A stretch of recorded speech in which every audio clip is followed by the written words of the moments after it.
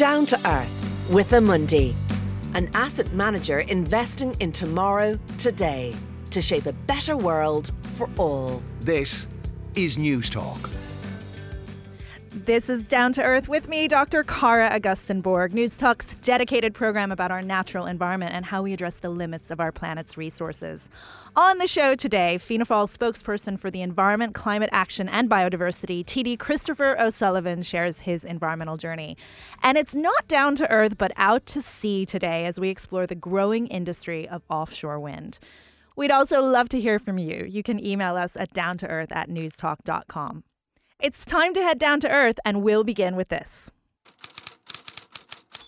Yes, it's our regular feature, The Weekly Planet, with Chief Executive of the Wildlife Trust in the UK, Craig Bennett. Every week, Craig is helping me talk about a few of the latest environmental stories from around the world. Welcome back, Craig. Hi, Cara. Hi, Craig. The first big news story you've brought to me is a study published in the National Academy of Sciences Journal, and it's confirming something that I mentioned to you a couple weeks ago about me growing up on the banks of the Mississippi River. But this study is confirming that there are pharmaceuticals present in rivers all over the world, not just the Mississippi where I grew up. And this includes places like Iceland and Ethiopia and the Amazon. So what is going on here? Yes, it's absolutely astonishing, isn't it? And it is so funny, really, that you mentioned it as a sort of side comment just a couple of weeks ago, Cara. And then this study has come out this week, which is one of the most sort of authoritative and widespread sort of studies looking at pharmaceuticals in rivers around the world. It's looked at over 1,000 test sites in more than 100 countries. And it found that overall, more than a quarter of the 258 rivers sampled had what are known as active pharmaceutical ingredients present at a level deemed unsafe for aquatic organisms in them. And this is because of all the medicines that we're taking as humans. Actually, of course, they go through our bodies, out the other end, and then into our water systems, into our rivers and so on. And of course, they have that effect on us as humans. That's why we take them as medicines. But it's easy to forget that, of course, they will then also have an effect on our aquatic life. And particularly if you're talking about, obviously, species that are so much smaller than humans, it takes a pretty small dose to make a difference. And what's been found is everything from high concentrations of lifestyle consumables like caffeine and nicotine and painkiller like paracetamol, as well as sort of medicines to treat epilepsy and cancer and nerve pain and diabetes.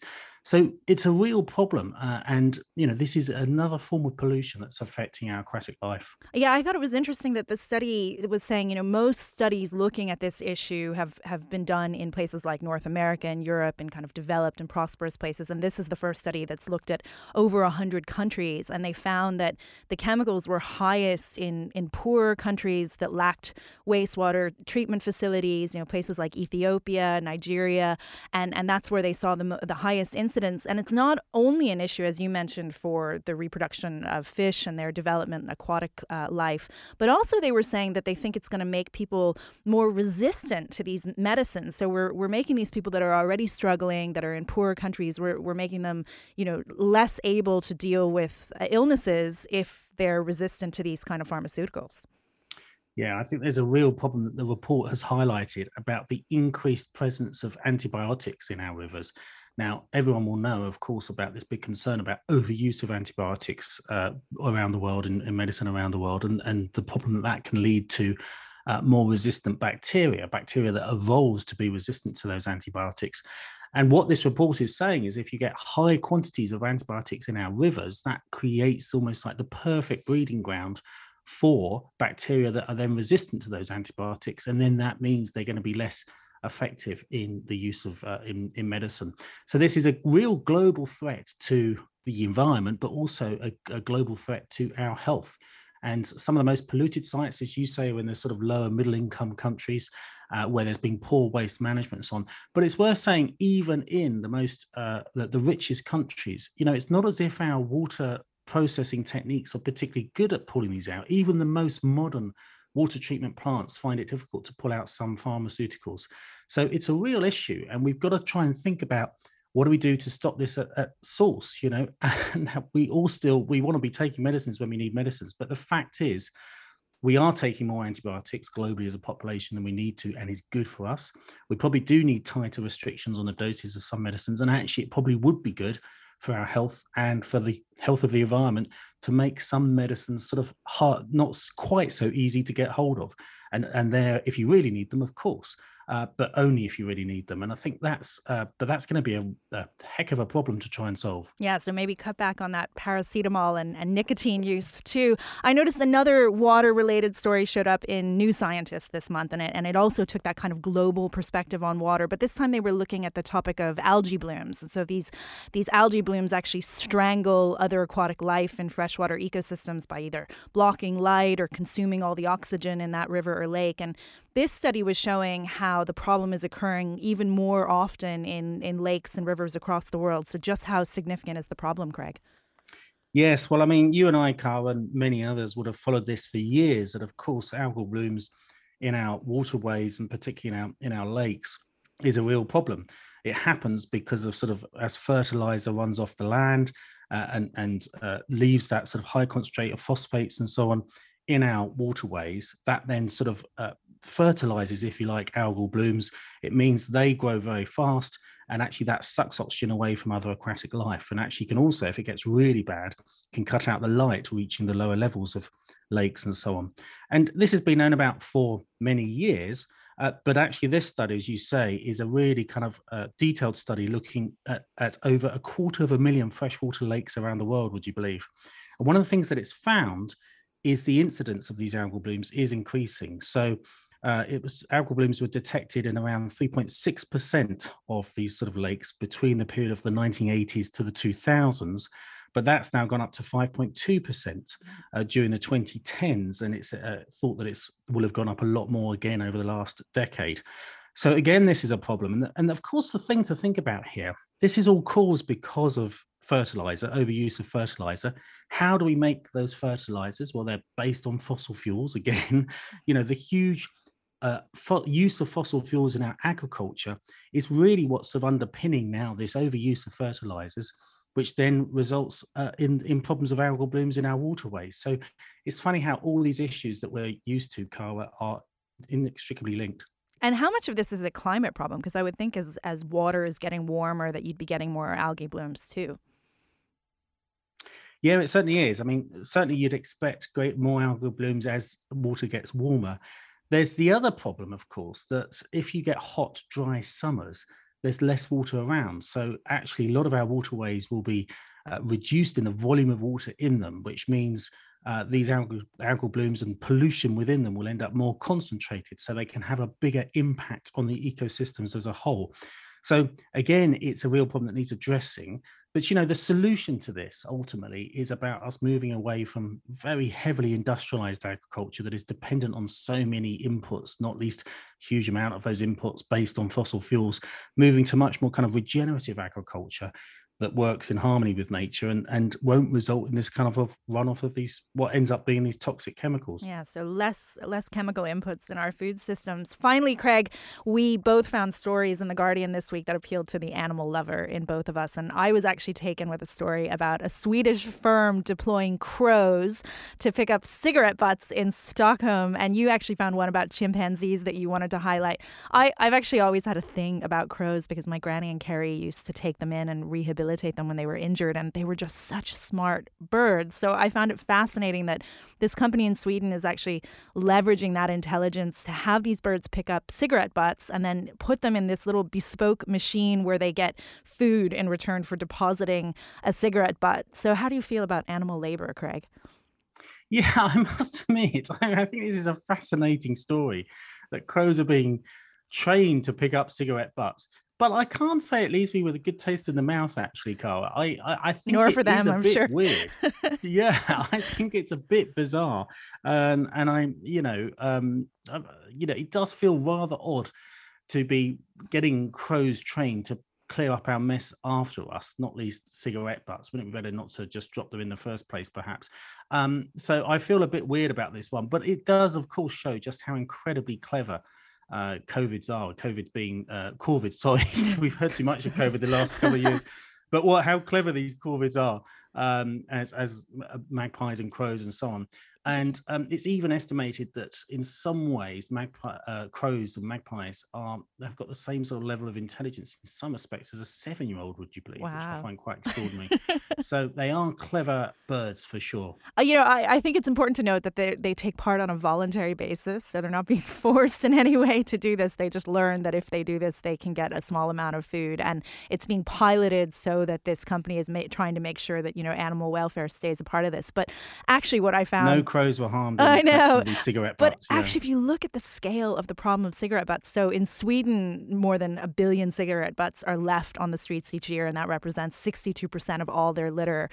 So they're spending €2 million a year on street cleaning, and at least over half of it is going just to pick up cigarette butts. So this could save them 75% of that €2 million. That's a huge cost savings. And then I looked up the stats on Ireland in 2020. Our national litter pollution monitoring system said that just under a half of our litter is cigarette butts. So we could really use that cost saving measure here too. And I know our crows are smart enough. Yeah, absolutely. I'm sure your Irish crows are very smart and very good at doing that for sure, Cara. Somebody needs to pilot this. But tell me, I think your story about chimpanzees is actually more impressive. So go ahead and tell us about that. Well, I don't know whether it's more impressive, but it makes me feel better, put it that way. Quite astonishing story, I thought, and a lovely story, is that the community of chimpanzees in Loango National Park in Gabon has been observed putting insects onto their open wounds and those of their offspring as well. So this is where they kind of collect an insect, they kind of put it in their mouth or in their lips and squash it a little bit, but then push it onto sort of open wounds of their own, or indeed some of the mothers have been witnessed doing this for their sons or daughters, as it were. And, this is absolutely fascinating. It's kind of unclear. It's been observed now and filmed in the behavior of 20 to 30 chimps. So this has happened in a number of cases. It's not entirely clear why it's happening. It could be that the chimps know of some amazing medicinal properties in those insects that are good at trying to heal those cuts that the young chimps have on them. Or it could be, and I love this, Cara, it could be that essentially they're doing that thing that we've all done as parents when you've got toddlers who've sort of banged their knee or something. They're not really hurt in any way, but you kind of say, oh, well, kiss it better or something, or rub it better. It's not really making any difference, but it just feels better to do something. And so they take an insect and they sort of squash it into the cut or rub it on it. And I just think it just goes to highlight they are so closely related to us, and it is just so fascinating to see from across the sort of primate world, if you like, this animal behaviors which just are so sort of evocative and we can relate to in how we live our own lives and with our own families. Yeah, I think we do something similar here with nettles, where we rub dock leaves on it, and I'm not actually sure if that has an effect. But they do say that insects could have some sort of anti-inflammatory substance. So when these chimpanzees are catching these insects in the air and squeezing them, and it seems to only be flying insects that they're looking at, so they're being quite specific about the insect they pick, that maybe it is having some effect and that maybe we should be studying this as a potential medicine for humans too. Yeah, absolutely. I mean, at the end of the day, there's so much about the natural world we still don't know. And, that's why it's so essential that, of course, we're able to protect these places, protect these species, and to be able to study them and learn from them, because, there is still so much to learn. Well, it looks like we still have a lot to learn from other animals. Thanks for the rundown on the planet's weekly news, Craig. After the break... Thanks, Carla. Speak next week. Thanks a million. After the break, we'll find out how Ireland's big plans to develop offshore wind energy are progressing. Down to Earth On News Talk. with Amundi, an asset manager working today for all our tomorrows. And I'm not overstating when I say that I feel Ireland could become a global superpower in terms of renewable energy. The potential for 30,000 megawatts of energy from floating offshore wind in particular could lead to a situation where we're providing 2.5% of Europe's entire energy needs and 5% of its renewable energy needs. So not only are we helping Ireland reach its emissions targets and reduce emissions, we're actually helping it on a European scale as well. And I think that's forgotten. This is positive. This is a good news story in terms of reaching our global emissions and our climate action targets. You're listening to Down to Earth on News Talk, and that was Fianna Fáil TD Christopher O'Sullivan and Dáil Éireann recently talking about Ireland's plans for offshore wind. We'll be hearing about him in a little while as part of My Green Life. But first, as part of the Climate Action Plan, the Irish government has committed to the development of 5 gigawatts of offshore wind energy by 2030. So to put that in perspective, it's enough electricity to power 5 million homes. How will we achieve that goal with less than 8 years to get there? Well, I'll be joined in a moment by Noel Cunniff, the CEO of Irish Wind Energy Association, and Brian Fitzgerald, the Stakeholder Engagement Director of Simply Blue Group. But first, People Before Profit TD, Breed Smith. Breed, when the Climate Action Plan came out, you referred to it as regurgitated PR spin and said some of the timelines and target dates were vague and confusing. What are your thoughts on the government's targets for offshore wind energy now? I think offshore wind is hugely important and very central to our ambitions to deal with the Climate Action Plan. And I also think that offshore wind will be a fantastic additive to helping to reduce the cost of energy to ordinary domestic consumers, which is really important when you look at the spiralling cost of living at the moment and how much the spiralling cost of energy is contributing to that. But I have a fundamental problem with the model, and I don't think there'll be anybody surprised when I say that I don't think that this should be a model that is based on competition and for-profit and private companies competing with each other to get chunks of our natural resources offshore and onshore in order to produce an essential service. I think that's a disastrous policy.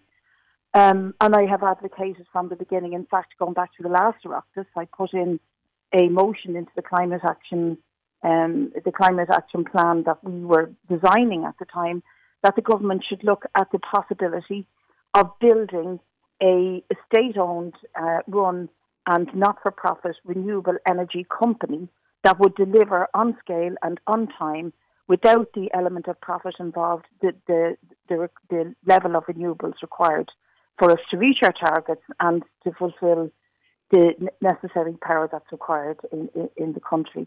And that's never been looked at. It's just dismissed as just, old hat socialist crap. But I think it's a very important, fundamental way of approaching how we deal with climate change, how we deal with the issues that communities have, how we ensure that whatever renewable energy is produced and delivered, it's done so on time, but it's also for use of, society, schools, hospitals, transport, public transport, heating homes, etc., rather than delivering more and more consumption for data centres and other forms of industry that are really superfluous to what we need to do during the climate emergency. So it sounds ideal to have a state-owned renewable energy company that can ensure that the needs of people and the environment are met. But that does take time, and you've acknowledged that we're in the middle of a climate emergency, so timing is of the essence. Is there not a way to do this to involve private companies who can maybe roll things out faster than a state-owned company could, and yet also create benefits to local communities and engage communities in a way where that works at the same time? Well, I think we're always told that this takes time, that couldn't be done, this will take time.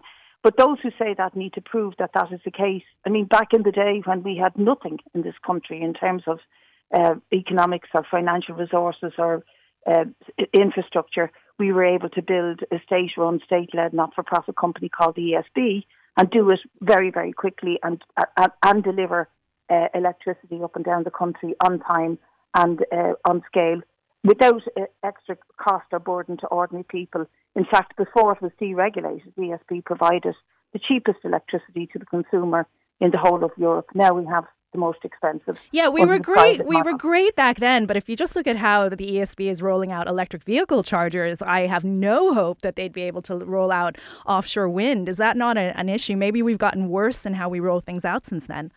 Well, we're not looking at the same model today as we had then. The ESB is being deregulated, and its objective is to make profit and to ensure that it returns, it's on a competitive market.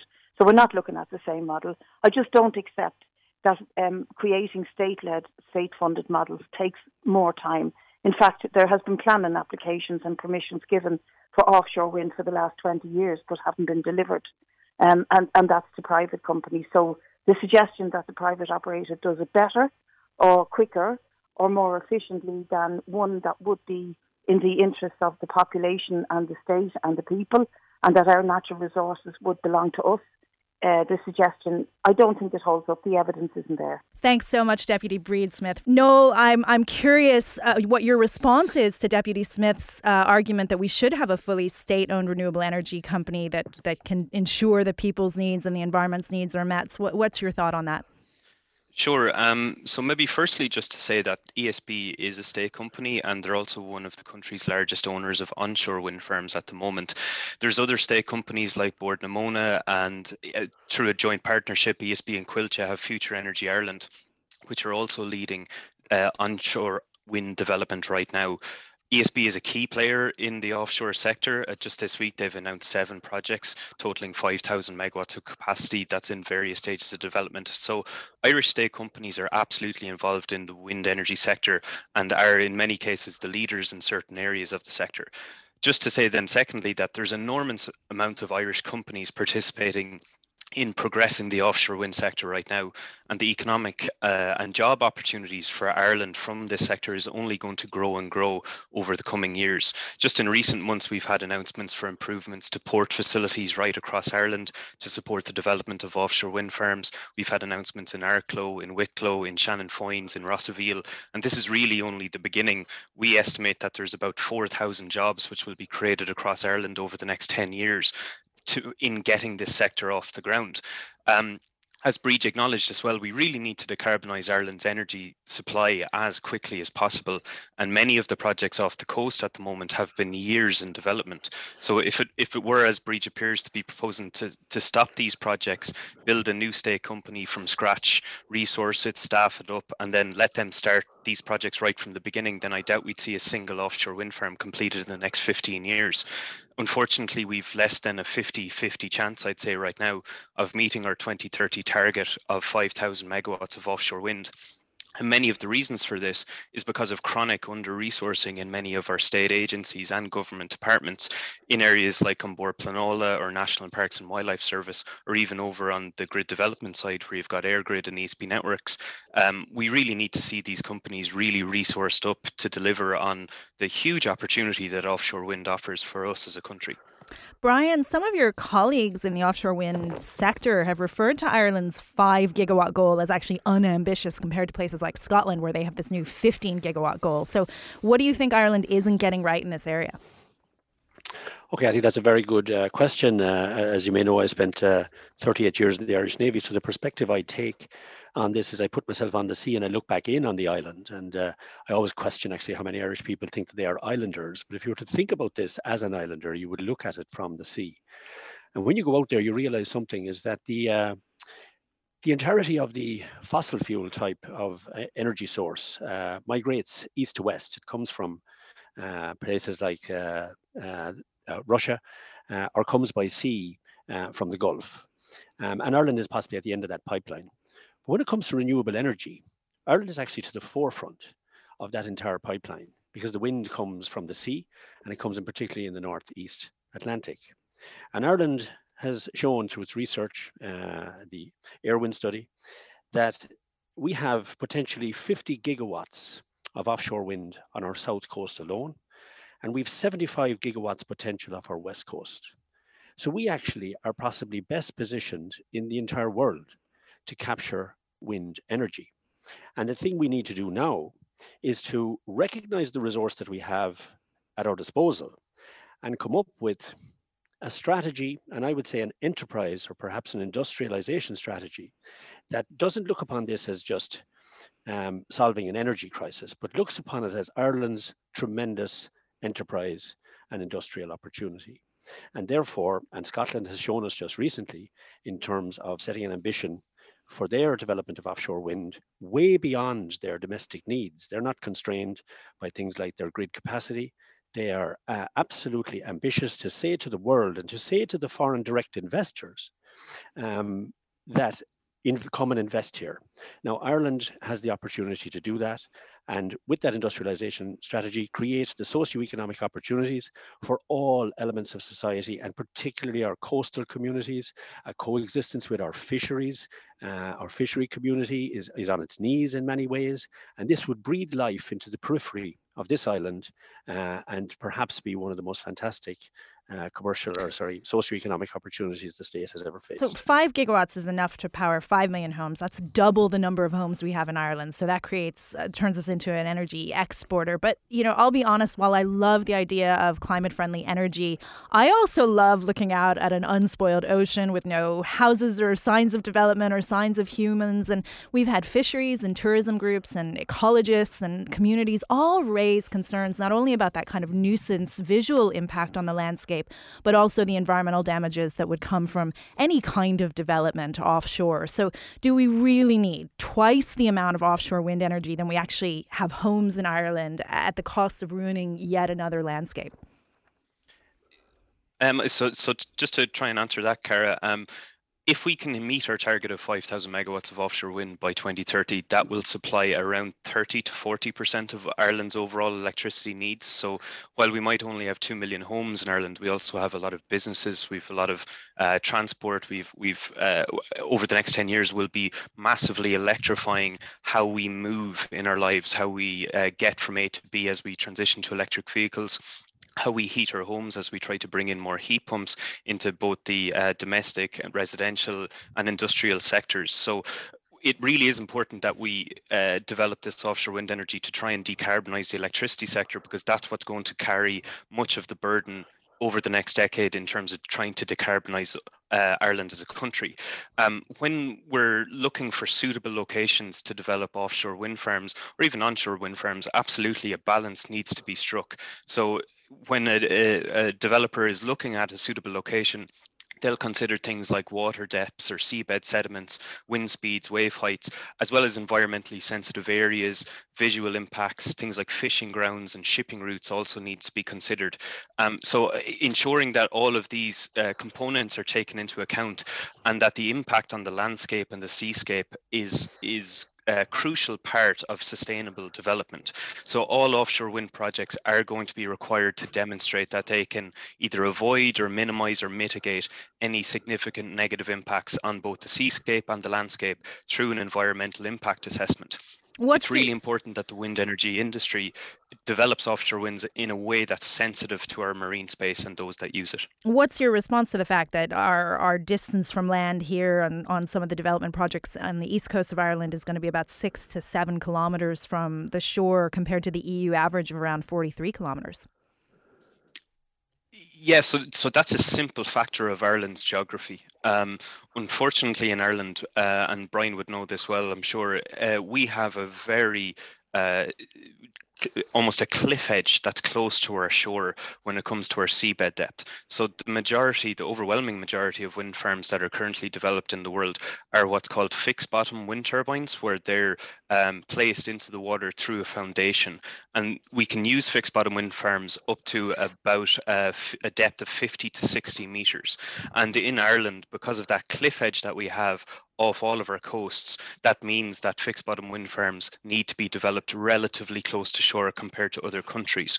There is a lot of countries in Europe where you can develop, say, fixed bottom wind farms, say 50 or 60, or in some cases even 80 kilometers from shore, but all of them would have very shallow waters in the region of maybe 20 to 40 kilometers. So while over this decade, fixed bottom wind farms will absolutely play the biggest role in hitting the 5 gigawatt target, we are also exploring the opportunity for floating wind farms, which can be deployed further out to water. And we definitely see them being a big part of the future for Ireland, particularly as we get into the 2030s. But certainly, we think 1 or 2 projects can certainly deliver for 2030 here also. Brian, your group, Simply Blue Group, has been promoting offshore floating wind farms. And one of the major obstacles, I think, to offshore wind energy in general in Ireland has been our marine planning rules. Now that we have a new national marine planning law, do you feel like this will move us in a positive direction when it comes to floating offshore wind? Yes, I certainly do. And beyond that, we'll say cliff edge that Noel has spoken about, Ireland does have this other extraordinary geographical feature, which is the continental shelf, which many countries do not have. For example, Portugal and north of Spain. And this is one of the finest assets and creates some of the finest, in fact, fishing grounds in the world.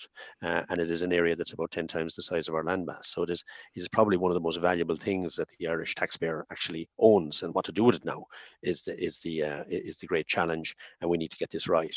So I have to say that our departmental work has really been tremendous. I mean, when you're in the middle of this and you're head down, you feel a little frustrated. You'd like to see things moving faster. But when you stand back from it and look at the fact that Ireland has grasped this, we now have a Marine Area Planning Act in place. That is a game changer for all of us. Of course, we want things to be happening faster, but that's a matter of resources, and those departments absolutely need more resources so they can move them on. But we also need to protect the environment as we're going there. So there is a need for Ireland to develop its marine protection areas, of which we have to have up to 30% by 2030, and to come up with a policy that makes sure that we can exploit the very important wind energy opportunities, such as floating offshore wind, to deliver on our climate action targets, because this is a climate crisis, and might I say a global crisis. And we have to remember one thing, I'll just make this point now, is that if Ireland isn't ready for this, then the wherewithal to do it, which will be brought to us by the foreign direct investor who has the experience over many years. For example, we're in partnership with Shell, who are able to build offshore infrastructure such as oil and gas, and they bring all that expertise to Ireland so that we can build these floating offshore wind farms and other technologies that are needed out there to bring this power ashore. If Ireland isn't ready for this, then the foreign direct investor will go elsewhere, because it's a global crisis and therefore the problem exists all over the planet. So Ireland cannot say to itself, well, look, we'll get ourselves ready and then we'll call upon the foreign direct investor when we're ready. That might well be too late. So therefore, the global crisis is driving everything. That does not mean we should take shortcuts, but we do have to be very, very agile. And the setting up of our marine protection areas, which our environmentalists are very strong on, and they are correct, so that we meet our targets there and create a situation of coexistence where our fishing industry can thrive, where our offshore renewable energy industry can thrive, and where our area is environmentally marine protected. Well, I'm looking forward to seeing how this plays out. My thanks to Noel Cunniff, Brian Fitzgerald, and of course Deputy Breed Smith for setting us straight about offshore wind. Up next, TD Christopher O'Sullivan will be telling me about his green life. Down to Earth on News Talk with Amundi, an asset manager investing in tomorrow today to shape a better future for all. Each week here on Down to Earth, we dig into someone's green life, finding out how they integrate environmental issues into their everyday lives. And today, Cork Southwest TD Deputy Christopher O'Sullivan joins us. Hi, Chris. Hey, Cara. Thanks for coming in. I think listeners will be really surprised to hear a Fianna Fáil TD talking about his green life. But you're the party spokesperson on environment, climate action and biodiversity. And I was really surprised to learn you're a keen birder and professional whale watcher. So I'm almost afraid to ask, what is birding? Birding, that's a good question. I suppose there's a few different phrases around it. You have birding, bird watching and twitching, which I'll explain later. This all sounds a little bit perverted. I wouldn't say that, no. But, so birding is really an activity whereby people flock to the coast in general, or it could be anywhere really, looking for rare birds that may have been blown off course or may have ended up, in this case in Ireland, for some reason or other. And birding is the act of looking for those birds. And I mentioned twitching. Twitching is not twerking. No, twitching is so among the birding fraternity you have listers. And they will keep a list of all the birds that they see in Ireland. And you've some listers who have seen well over 400 birds. And they will travel to any part of the country at any time. They'll drop everything, work, family commitments, whatever it is, and they will head to the most remote islands like the Aran Islands or Cape Clear to see this rare bird and just tick it off their list, So that's kind of birding and twitching explained, so I hope. It's like Pokemon, basically. It is. Pokemon Go, I think that's a really good description, where you have kids going around looking for these really rare Pokemons, and when they find it, it's added to their list, I guess. So twitching is similar to that. I mean, it's... Are you a twitcher? I consider myself. I mean, this is a big debate amongst bird watchers: is are you a birder or are you a twitcher? No, I would say first of all, I'm a birder because like one of my favorite things to do, and probably my favorite thing to do, absolutely, is to in spring and autumn when migration happens. You have spring migration and autumn migration. To head to the coast, places like, in my case, Mizen Head, which is a fantastic spot for finding rare birds. Cape Clear Island, it's world famous in terms of birding. And just to go and you never know what the wind has blown in, literally. So you end up on the tip of a headland and you might find a really rare Nearctic species from North America, and that's what you're looking for. You're looking for these really rare species, and I mean, it's kind of a sad story in many ways because, particularly with those North American species, when they've blown over here, the chances are that they're not going to make it back. So they kind of end up in no man's land, so to speak, with no mate or anything. Yeah, so they in most cases with those smaller passerines, those robin-sized birds, they don't usually make it back. But with wading species, it's different. So the waders that we see in our estuaries, like dowitchers and lesser yellowlegs, just for example, they do think that they sometimes do reorientate and make it back to. So you've been doing this how long? I've been doing it for 12 years now. You know, I think I was in my 20s. I was single. I had a bit too much time in my hands, and I was looking for a hobby. And I tried rock fishing, which I failed miserably at. I then tried surfing, which I was kind of, I was getting okay at surfing. I was catching a few clean waves, as they say. And then I very nearly drowned. So that was the end of surfing. And then actually it was, my sister passed away around the same time. And it was that really cold, snowy winter.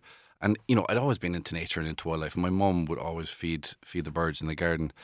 But my father has horses, and it was my job on this day. It was around the time that my sister had passed away. It was my job to feed the horses that he had grazing.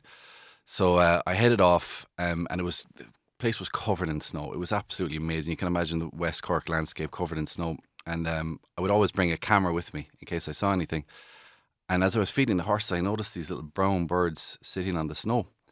And as I looked closer and I got pictures and I zoomed in, it was this amazing looking exotic bird that I'd never laid eyes on before, with a white stripe in its crown and this incredibly long bill.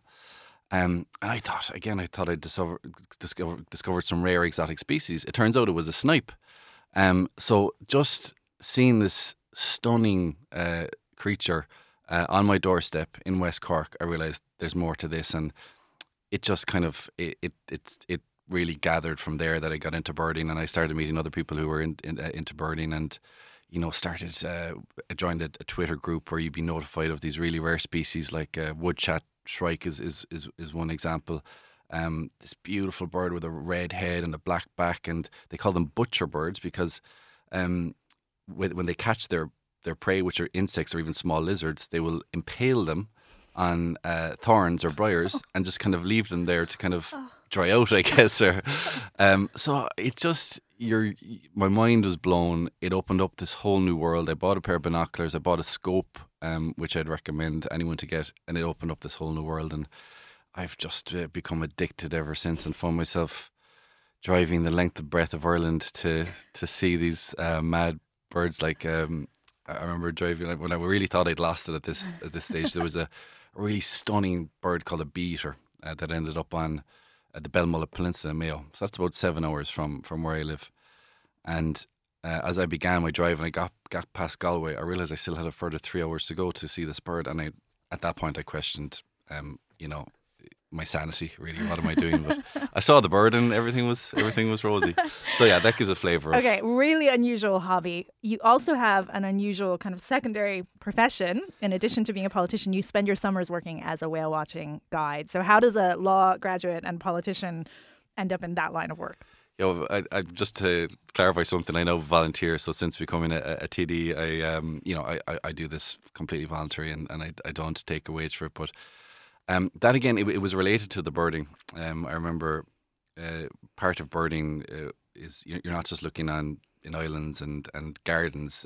You can do a thing called sea watching, where you're looking at these amazing passage of seabirds off headlands. And I was doing that down in Gallyhead near Clonakilty, Rosscarbery, where I'm from. And as I was doing it, I saw these two big blows come up from the water surface. And at that point, I was like, I've discovered whales in Ireland. I'm the first person to ever see a whale. So obviously, I went about reporting it to the IWDG. I went on to find out that actually fin whales, humpback whales, minke whales, they occur in quite large numbers off the southwest coast in particular. And I started doing these voluntary sea watches from Gallyhead and the Old Head of Kinsale, where I document the whale species that I saw. And I mean, incredible numbers of fin and humpback whales that, when you tell people, they don't believe you. So later on, and this was about 4 or 5 years ago, there's a guy down Cormac Sherry called Mark Gannon. He had an angling business. He had 2 boats that he'd bring people out, I suppose, leisure angling. And the demand for that had dropped off. So he was looking to expand into something else. And he knew that I was into wildlife.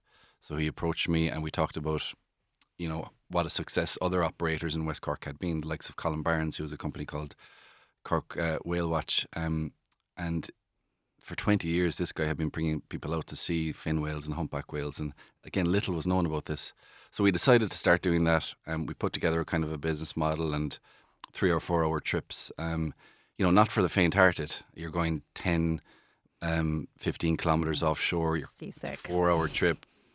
The odd person gets seasick. Now, the good thing about whale watching is, in general, you'll only go out there if it's in calm conditions, because it is incredibly tough to find these animals if you're being covered in spray and there's waves and lots of whitecaps. So in general, the conditions are good. But since then, I mean, you might have seen some of the footage on either my own Twitter account or my Instagram account or on the Atlantic Whale and Wildlife Tours account. The activity that we've seen has been amazing, from fin whales, which are the second biggest animal to have ever roamed the planet at 27 metres. I mean, these are awesome creatures when you get up close and personal with them, to probably the most iconic species that we get would be the humpback whale. And the reason I think they're everybody's favourite is because the range of behaviour they exhibit. So they have the longest limb in the animal kingdom. Their pectoral fin can grow to about 5 or 6 metres long, and we see them slapping that off the surface of the ocean. We see them do this activity called tail lobbing, where they swish their big tail flukes around. And I've been very lucky on the odd occasion to see a humpback whale fully breaching, and I managed to get a shot of one of those humpbacks, which got featured in a couple of the newspapers, of this humpback whale breaching fully out of the water, and just the gasps of excitement from people on board. I mean, you just can't replace that. It's one of my favourite things to do, and politics can be pretty tough from time to time, and on a lovely Sunday in June when it's nice and calm, to be out there in the water, the last thing on my mind is politics, and you're experiencing this incredible natural phenomenon. And I'd recommend anyone to get out there. People go to New Zealand, they go to Alaska, they go to Hawaii to go whale watching, when right on our doorstep we have some of the most incredible species on the planet. So let's bring you back to politics for great. a minute here. You're clearly a keen nature lover. I don't think many people would think of Fianna Fáil as a party that's been very proactive in nature and green issues. In fact, I was looking at their record when Bertie Ahern was Taoiseach, and the kind of radical environmental changes that he referred to under his watch that were successful were segregated recycling and the plastic bag tax, both of which were good, but not really transforming society in the way we need to. So how do you reconcile this love of nature with representing a political party that hasn't really prioritized these issues? Well, funny enough, I was talking to Sean Haughey just this week, and Sean is Charlie Haughey's son. And Sean had reminded me that Charlie Haughey was the Taoiseach of the time to designate Irish waters a whale and dolphin sanctuary. Wow. Okay, but that's keen sailor do that. That's one small step, and you pointed it out there. Listen, it's not just Fianna Fáil. Successive governments for decades have pretty much, I think, avoided the issue of climate action. Certainly, the issue of biodiversity and habitat loss has been way down the pecking order in terms of priorities. So there's no getting away from that. We can point out small steps that have been taken over the past few decades, but it really is. It seems to be only now that things are coming to the fore. So how do I reconcile it now? I like to think that maybe being in there and part of the party, I can be part of that sea change, and I think it's there for anyone to see that that's starting to happen. I genuinely believe that we have a Taoiseach who's committed to both climate action and preventing biodiversity loss. In fact, I'm not sure if he'll appreciate me telling you this, but the Taoiseach, when he goes on his walks around West Cork, he often sends me images of butterfly species that he sees on his walks, and he can name them as well. He can name the species, so peacock and red admiral, and so that's impressive. But listen, this should have happened decades ago. This whole change in attitude should have happened decades ago. But I do firmly believe that it's there now. The programme for government has almost 300 commitments around environment and biodiversity. I thought the Taoiseach's contribution to COP26 was very powerful. We have had, since coming into government, we've passed the climate action bill, something that had never been done before, putting those targets into law. We've passed the climate action plan. We've introduced the retrofitting scheme just in the last couple of weeks. Around the biodiversity side of things, we have the review of the NPWS has commenced and will be published soon, which is really important because the NPWS has such an important role in protecting habitats. We have, thankfully, we got a commitment a couple of weeks ago for a Citizens' Assembly on biodiversity, which will be sitting in April, I believe. So, I mean, there's and also the Wildlife Crime Investigation Unit, which, since established, we've seen prosecutions in terms of wildlife crime increase significantly. Now, it's only been, there's only one member of staff in that unit at the moment. That clearly needs to increase so it can do its job effectively. So I think you're seeing just in a matter of 2 years, a complete attitude change, a sea change, and I really do feel like I'm part of a party now that has, I suppose, woken up to the fact that, we've had a discussion before, but there's no votes in biodiversity. I think that's changing rapidly. I think people do care. The pandemic played a part in that. People were going out and experiencing nature around them, submersing themselves in nature, and they care now. They care deeply. So, it's a lot of the things that you've mentioned there, which are all great, were things that were in the Green Party's manifesto before they went into government. So there is an element of, obviously, the Green Party kind of influencing. What do you think is Fianna Fáil's priority when it comes to environment? What's the biggest challenge that Fianna Fáil is trying to tackle, and how do you see Fianna Fáil actually addressing that during their time in government? Yeah, and listen, the fact that we're in government and with the Greens, I think is an incredibly exciting period, and I'm certainly not trying to detract from their commitments. Clearly, they have it's in their name. No, that's not to say that none of those items or issues were part of Fianna Fáil policy. They certainly were, particularly around reducing emissions and climate action. I think where Fianna Fáil can really strive to excel, and something that I hear members of my own parliamentary party, TDs and senators, talk about in a big way, where they see big opportunity.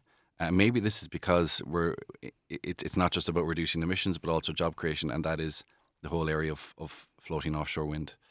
And that is something that I know that, I know the Green Party and Fine Gael both have high ambition when it comes to floating offshore wind, but certainly I see that within my own party. You and I are actually both quite passionate about seeing greenhouse gas emissions decline to address our international climate commitments, and I've been struck a lot by the fear that a lot of rural TDs have mentioned around trying to be, climate brave, as they call it, but also potentially like alienating rural voters who maybe don't want these changes, or they see these changes as potential economic hardships for them. How does someone like you in a rural constituency kind of manage those two competing interests? It's difficult, Cara, but it's becoming easier, and I'll explain why. So it's difficult for me to sell the idea of something like public transport in a place like West Cork, where you have peninsulas, you have this rugged landscape. We're not going to have a Lewis or a Dart. So the question will also often be asked by a rural voter, it's all well and good investing in public transport, but what does that mean for us? And then obviously you have the farming sector as well, who I think because of the incorrect narrative for years have seen climate action as somewhat of a threat. But that is changing. And a couple of examples of how it's changing is when we recently announced the Connecting Ireland increase in bus routes, 25% increase, and some of the mooted bus routes down in West Cork, where I'm from, connecting towns that had never been connected by rural transport, connecting villages that had never been connected by rural transport. The first kind of look at this every town, every village, every hour, it was welcomed with open arms, and I think people are willing to embrace that idea. And then around the farming and agricultural issue, which is often seen as a challenge, and again the narrative is wrong. When the microgeneration scheme, for example, was announced a number of weeks ago, my office was overwhelmed with phone calls from the farming community saying, how can we avail of this microgeneration? How can we avail of solar panels that we can install on our sheds and sell it back into the grid? So there's a massive desire there amongst everybody, not just urban dwellers, but rural dwellers as well.